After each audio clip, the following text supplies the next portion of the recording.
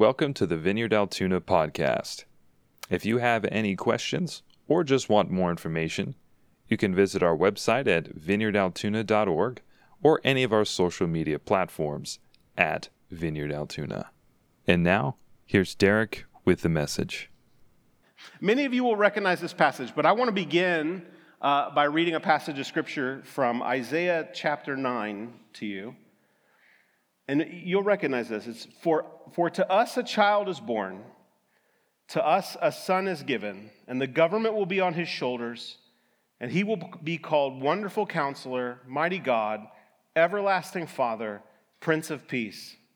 Of the greatness of his government and peace, there will be no end. How many of you recognize that verse? How many of you have heard that before, right? It goes on Christmas cards. It's this season we read this. And the reason we read this passage so often in this season is because it's a prophecy of Messiah Jesus coming, right? And we sort of look forward to this thing. And so there's this passage that we read all the time, and yet one of the real significant things in this passage is this word peace, right? Prince of Peace. And his peace will have no end, right?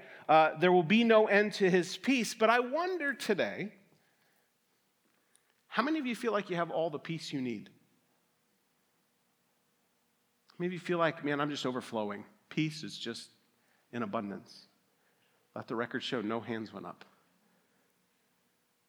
How is it that we get into this season, we're supposed to celebrate peace, and yet so many of us are overwhelmed with expectations of parties to go to and people to see and presents to buy and meals that we have to make and meals we have to eat.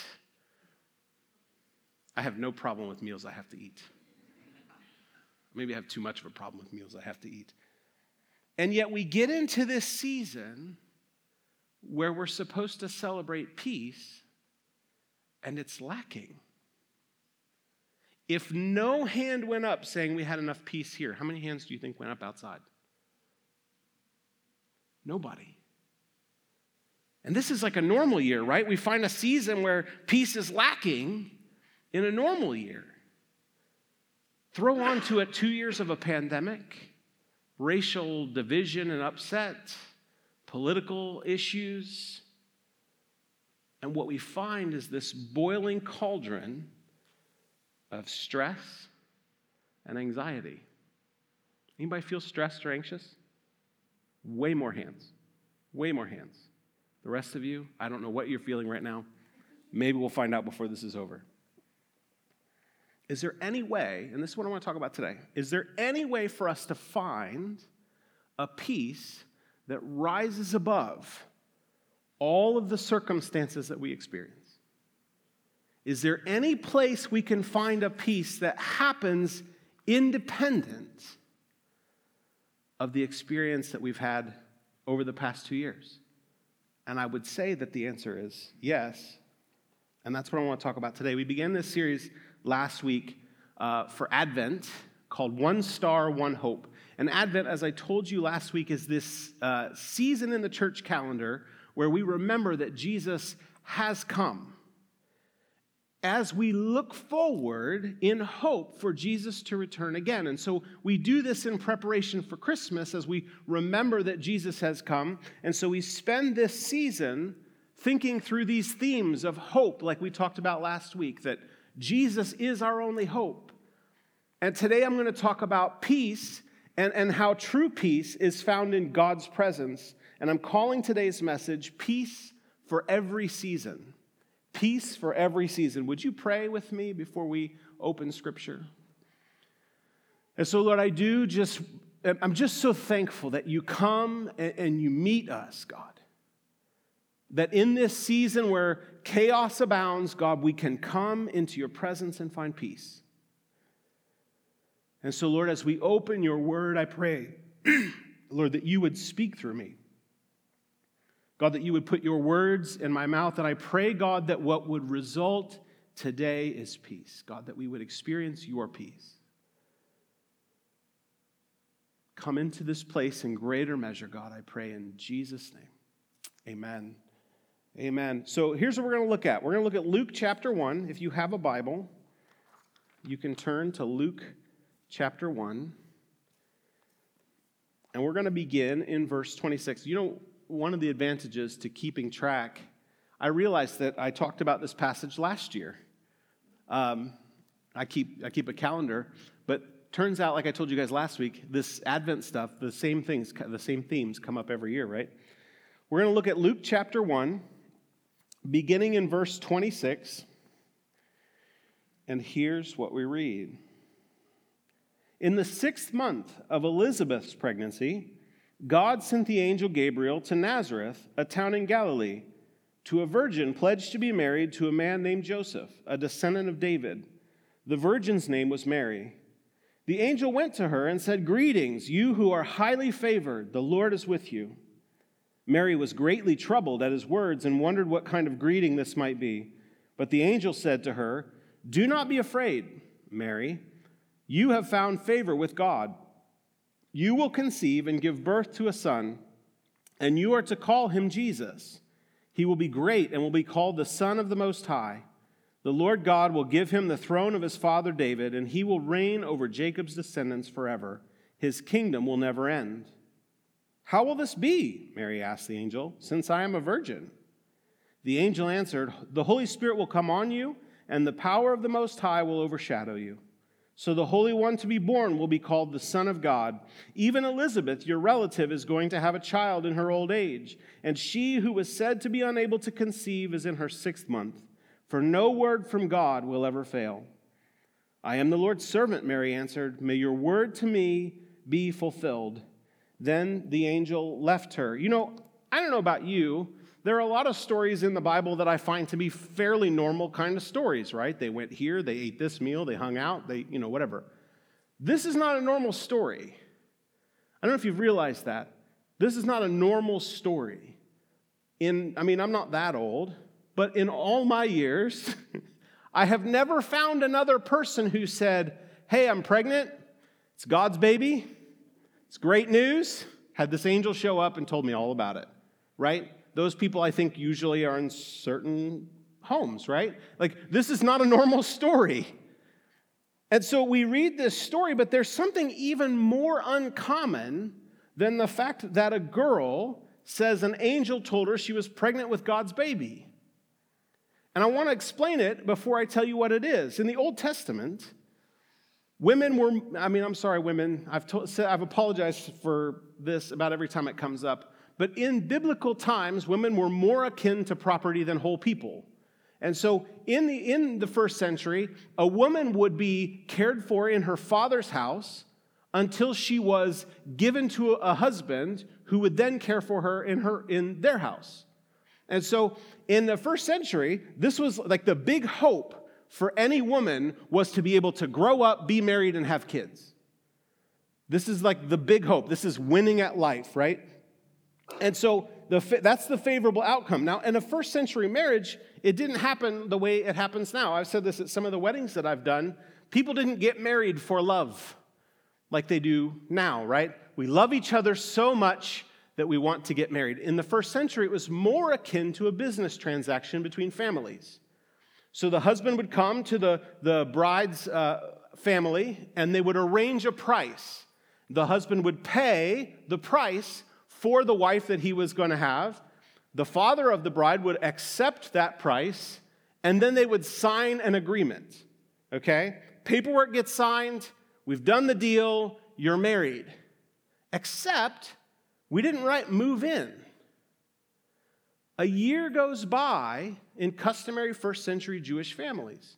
So we've paid, we've signed, we're legally married, except we don't live together for a year. Each person goes to their own family's house, and for a year, the husband now makes arrangements for their house, whether it's building a property or, we're not talking about like Sinking Valley or anything like that. We're not building, big house. We're talking about creating arrangements for the husband and the wife to live for about a year. During this time, they're legally married. So finding someone else or sleeping with someone else is considered adultery outside of marriage, punishable in the Old Testament by stoning to death. So if you think about what's happening here, as Mary has been told, I mean, she's on the up and up, right? She's pledged to be married to Joseph. You know, I'm probably about 20 years old, future's looking bright, gonna be married, gonna provide some kids. This is like the best you could hope for until Gabriel shows up and says, I'm gonna wreck your life. Which is a lot of times, I don't know about you, but is that how it works for you? Like God just sort of shows up and it's like, hey, I'm gonna wreck your life a little bit. Right? It's a little bit uncomfortable, and yet it's always better. But Gabriel shows up to Mary and says, you're going to be pregnant with God's baby. Now, I don't know about you, but you probably can't cover this up. Can you imagine how much shame a 20-year-old girl who was pledged to be married, all the papers have been signed, the money's been exchanged, and now she's pregnant? If she were able to survive and not get killed, let's say they just had mercy and grace and abundance on her, and they didn't kill her, for sure Joseph is going to be like, I'm out, sign a letter of divorce, send her away, now she's damaged goods, and her life is wrecked. This is like the world that they're living in. Do you see this? And yet, the thing I said a minute ago that's even more uncommon than the story is the peace that Mary demonstrates in the middle of what is certainly a mess of a life. Like, think about it just for a minute. Like, we have the end of the story. We know how it all turns out, right? Like, you can keep reading past Luke chapter 1, and you see that it works out for her, right? But imagine you're Mary in this place, and the angel says you're going to be pregnant. How do you cover that up? And what do you make of the rest of your life? What if you're just crazy? Her life has effectively, by Gabriel, been ruined, and yet she has peace, an uncommon peace. I mean, think about it too. She lives in the city of Nazareth. I mean, we're talking small town. You guys know small towns? Like, we moved from Columbus. Millions of people? Close to 1 million people? Altoona, 46,000 people. This feels a lot like a small town to me. There are smaller towns around. You know how it works in a small town. Hey, everybody. Mary, pregnant.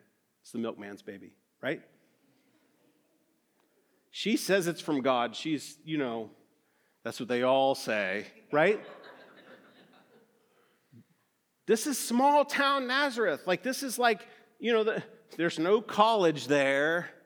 This is just like small town. You maybe have a grocery store. I'm kidding. There's no grocery store. But do you see what I'm saying? The dynamics here are really not going to work well for her. And yet she has peace. And the reason this feels so uncommon to us is because we don't understand biblical peace. We don't understand biblical peace. See, a lot of times we think of peace as having the right circumstances, don't we? Like when you think about your life, we think, if I could just get away from all the negativity in my life, right? If I could just have no conflict, then I would have peace. Don't we think about it that way? We think about the season that you're in. Man, if I could just get through the holiday season, my life is going to be normal again. The store hours of the place I work, they're going to go back to normal, so I'm not having to, miss all the things. If I can just get through the semester and my finals can finish, I'll get through finals, things will become normal again. Or if we think about, if I can just get through that project at work, right? Have you ever said this? Is this like a thing that you say, if I can just get through the weekend, everything will be okay. If I can just get to this day, everything will be okay. And what we're saying is the circumstances that we're living in are not sustainable, and rather than taking some steps to change the way we live such that we could have peace in the midst of our circumstances, we just wish that one day the calendar would just change, right? The downside of trying to think this way, right, is that every week has another list of stuff, doesn't it? Every time, you get through Christmas and you're like, phew, glad that's done. Oh, there's the New Year's party. And then there's Valentine's Day. And then there's Easter, right? There's always another holiday, right? There's always another project. There's always another semester. There's always another test. There's always another. My yard never stops growing, right? If I just get through the weekend and get all the projects done. It never happens. We don't take steps to change the way we live, so we keep on going, just the way we've always gone, and we just we said last week, right? We used the word hope as the same as wish. We just sort of hope that one day it'll all just change. And maybe someday we'll have peace. And we keep living at the breakneck speed that we live. Think about it in terms of your relationships. We find ourselves avoiding hard conversations that we need to have, and we just wish they would go away, don't we?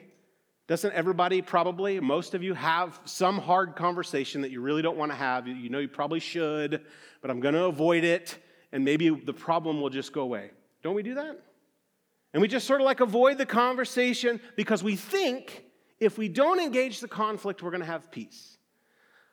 I'll have peace as long as maybe they'll forget and I'll forget and we can all forget and everything will be better, right? And so we just sort of go and hope that the life circumstance will change, and we avoid the hard stuff. That's how we think about it, right? Rather than go about actively changing the circumstances and pressing into the things that make us uncomfortable, we say, well, I'm going to have peace by avoiding the things that make me uncomfortable. And before you think I'm just telling you how y'all are wrong, I do the same things. Don't we all just sort of do the same things? We avoid the hard conversations. You know, like we don't actually go to mom and dad and talk about how the way their attitudes and the way that they live their lives actually affects the family. We don't want to press into that because, right, don't we all have that family member that just is a little bit too much? And so just don't say anything. If you don't know it, maybe you're it. If you're like, no, my family doesn't have that, you're probably the one that everybody tiptoes around and is afraid to talk to.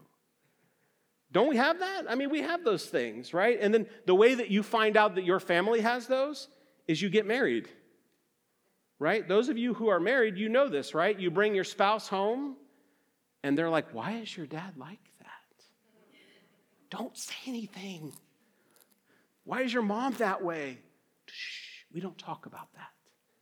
Don't we do that? And we hope we can find peace by avoiding the hard conversation, don't we? Or we avoid the conversation with our friend about how their social media habits are ruining our friendship and how their social media habits are alienating them from all the people who care about them. Because we're like, well, maybe they'll just stop someday. Maybe it'll all get better and we'll have peace that way. I'm not going to say it because it's conflict, and if I don't say it, maybe we'll have peace. Or, right, maybe we have the spouse and the spending habits, right? And I know they're just spending like crazy, but maybe they'll stop and everything will be better. And we just sort of wish that things would change, right? Or the friend or family member who's wrecking the family with their alcohol and drug habit, and nobody wants to talk to them about it because everybody wants to keep the peace.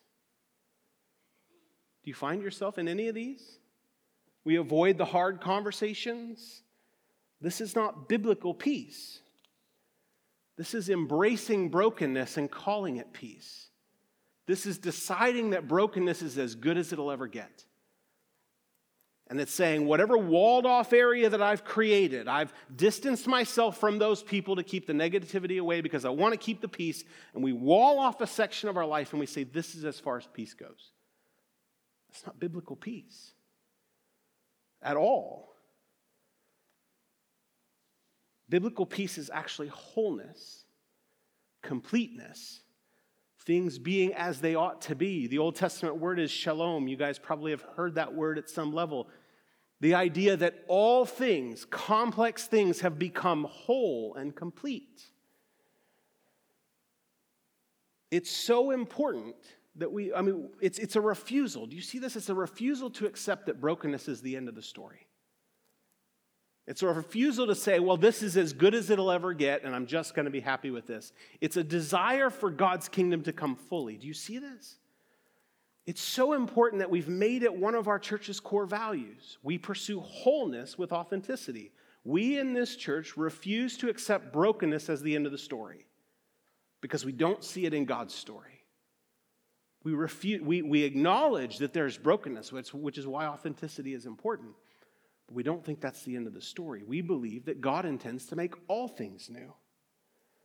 Biblical peace demands that we press into the broken spaces with the hope. I forget which song it was, but you guys, that song that you, like Jesus seeing through, all the way through to the end, right? There's this idea of going all the way through brokenness until we reach restoration, till we reach reconciliation, till we reach wholeness.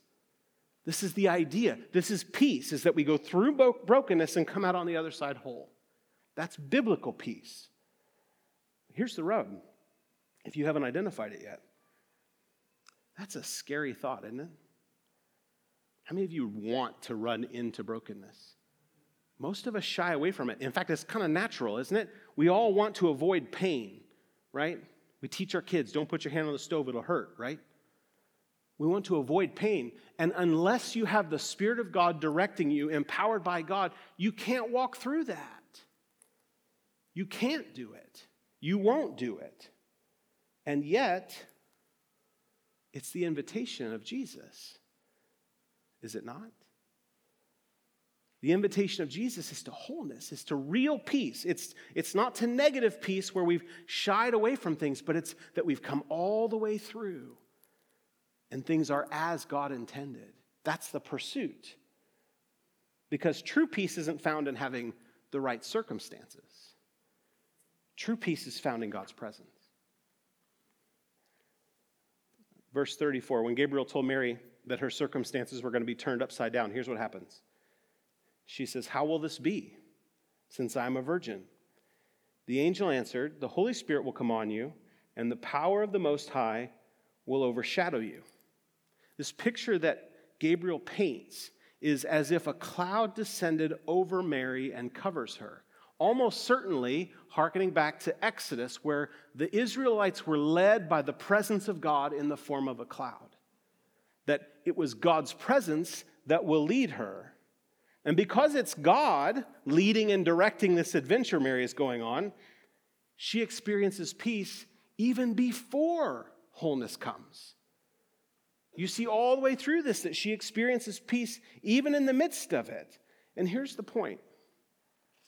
You can have peace in any circumstance if it's God's presence that's leading you. Because true peace comes in God's presence. That's where we find actual peace. It's in God's presence. And the beautiful thing is, you can experience this before wholeness comes. You can experience peace before things are all made new, as long as you're in God's presence. I want to tell you a story that sort of illustrates this. Some of you may know this story. Have you heard the name Horatio Spafford? How many of you have heard the name Horatio Spafford? Handful of you. Horatio Spafford was an attorney in the 1800s in Chicago area. He was an elder in his Presbyterian church, and he was a friend of D.L. Moody. Have you heard that name? Famous evangelist, famous preacher. And so Horatio Spafford had a wife, Anna, and he had 4 daughters. And so he was well invested in property and real estate. Well, 1871 happened, the Great Chicago Fire, and it burned up much of his investment. And so in the following couple of years, they tried to build things back and begin to recover from all of this loss. And so Horatio Spafford and his wife and his family planned this vacation to Europe. And so they planned this vacation in 1873 in November, and they're going to go to Europe. And right before they're about to get on the boat, business comes up. Oh, zoning stuff, you know how it is. I'm working with government folks, and I'm trying to get the permits and all that stuff. So Horatio Spafford stays back. His wife, his 4 daughters go. They go to Europe. They're going to listen to their friend D.L. Moody preach in Europe. And so he runs back, and while they're on their way, another ship hits his wife's boat, sinks the boat. All 4 daughters die. She clings to a scrap of wood, survives. When she gets to Europe, she sends a telegram back to Horatio Spafford, and it says, "Saved alone." Of course, Horatio Spafford drops everything, and he gets on a boat, and he's going to go. And as they're crossing the Atlantic Ocean, they get to this place. The captain comes, and he grabs him and brings him up to the bridge and says, "We've carefully plotted, and we believe now we're over the spot where the boat sank.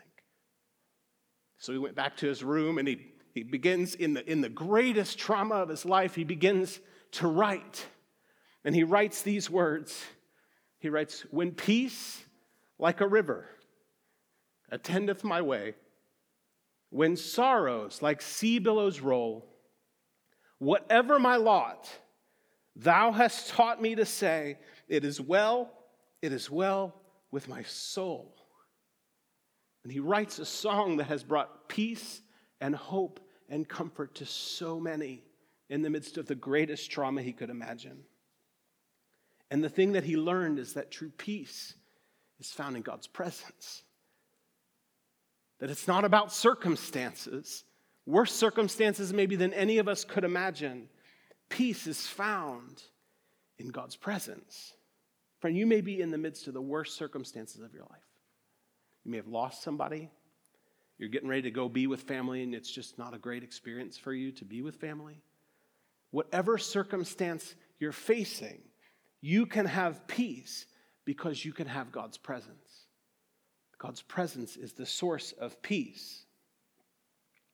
So how do we move from a place of depending on circumstance for peace to moving into a place of having an eternal peace? I want to tick off three things that we see in this passage, and then we'll wind it up. The first thing, verse 32, anchor yourself in the promises of Scripture. Verse 32 says, "He will be great and will be called the Son of the Most High. The Lord God will give him the throne of his father David, and he will reign over Jacob's descendants forever. His kingdom will never end." The angel Gabriel, when he's explaining to Mary that she's going to be pregnant, he could just show up and say, "You're going to be pregnant," right? But he doesn't do that. What he says is, this is a fulfillment of promises from the Old Testament. This is a fulfillment of prophecy that has been spoken. He cites places in the Old Testament where God made promises. And then he says this, verse 37. He says, "For no word from God will ever fail." The point he's trying to make is, the one who made these promises is faithful and will make good on them. If you don't have a regular time, a regular space, a regular habit of reading and understanding the promises of God, you're giving away one of your greatest weapons against stress and anxiety. If you don't have a space where I can go and I can meditate and remember the promises of God, you really are laying down all the weapons that you have. You're saying, well, I'm just, things will just get better. I don't need that. But over and over and over, if you read Scripture, what you find is God makes a promise and he makes good on it. He makes a promise and he makes good on it. And the places where he has made promises where they've not yet been fulfilled, you will find if you read through this, that there's this drumbeat happening of promise and fulfillment, such that your faith and your trust that God can bring things to the right conclusion grows. You need a regular habit of understanding the promises of God and understanding that he's faithful. One of my favorites, all of these come in maybe some of your hardest times in your life. One of my favorites is Romans 8:28. Many of you will know this passage. It's, "And we know that in all things God works for the good of those who love him, who have been called according to his purpose." When you understand this verse in context of God fulfilling promises all the time, I can face any circumstance, and no matter how bad or how bleak it looks, I know that he's going to work it out. This is the value of regular time in Scripture. You need a regular time in Scripture. That means when things go crazy and it doesn't look like it's going to work out for me, I might have questions, but I do know that the end of the story, I know that God is faithful and he will come through on his promises. It brings you peace in the midst of circumstance. Second thing, thank God for what you know he has done. Thank God for what you know he has done. Verse 36 says, "Even Elizabeth, your relative, is going to have a child in her old age, and she who was said to be unable to conceive is in her 6th month." Again, Gabriel could have just said, "You're going to be pregnant." He could have just said, "You're going to be pregnant," and it's to fulfill Old Testament promises. But he says, also, God is already at work right now. Your relative Elizabeth, they said she was as old as dead, right? She can't have a baby, and she's pregnant. And what he does is he uses God's current activity in the world to bolster Mary's faith. You need to develop a space where you're paying attention to what God is doing now. We believe in everything in that book, and we know that God will bring the promises to fruition, but God is active now. Do you know that? Have you seen that in your life? God is at work now. And he doesn't intend for you to just disregard all the things he's doing. These are for you to know that he is moving, and he who has promised is faithful. God is at work now. And it's helpful to acknowledge that. It doesn't say that she says thank you for this, but it's helpful to go beyond knowing what God is doing and seeing what God is doing to thanking him for what he's doing. There's an extra step that happens when you express gratitude. And we'll talk about this in the first of the year. I'm kind of plotting out something in the first of the year, but something I want to say is there's a temptation in our culture to be offended and to embrace cynicism, and I know because I'm guilty of it. And yet thankfulness breaks the power of offense, it breaks the power of cynicism, it breaks the critical spirit that we can actually receive what God offers. It's important for us to be thankful for what God is doing now. Even though we don't see certain things we want, we're thankful for what we do see, and it brings peace in our circumstances. Third thing, and I'll wrap up with this. Be obedient to what you know God has said already. Be obedient to what you know God has said already. Verse 38 says, in response to all this, she says, I am the Lord's servant, Mary answered. May your word to me be fulfilled. In response to all that has been said, she says, okay. And in humble obedience, she says, let it happen to me. I'm okay with this. So often, if you're like me, maybe you're not like me, we go, okay, God, I understand that that's what you want, but tell me why you want it. Right? How many of you have little kids, like above 2, maybe 4, when they start going, why? Go do this. Why? Don't we do that with God, though? God says, go do this thing, and you're like, yeah, but why? And we want to analyze to understanding all the things God has asked us to do before we move.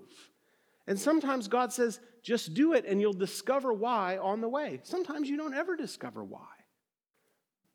But here's the problem with asking why and trying to force and analyze and understand before we do anything is you're building the whole thing on your own understanding. And yet the Bible says, lean not on what? So maybe peace comes whenever we don't try to analyze and figure it out, but we just do what God says. If we want peace in circumstances that's not going to be rocked by, unfortunate things, we're just responsive to what God has said. And some of us are like, yeah, but I don't know what God has said to me. Or I'm not sure what God his desire is for me. Well, I would bet most of us know God has said something.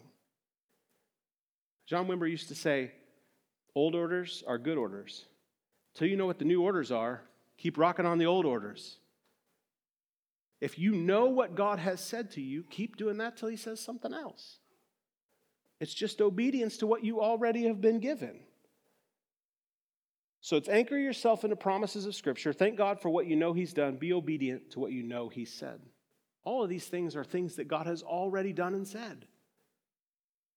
Peace is based in the fact that God is who he says he is and he'll do what he says he'll do.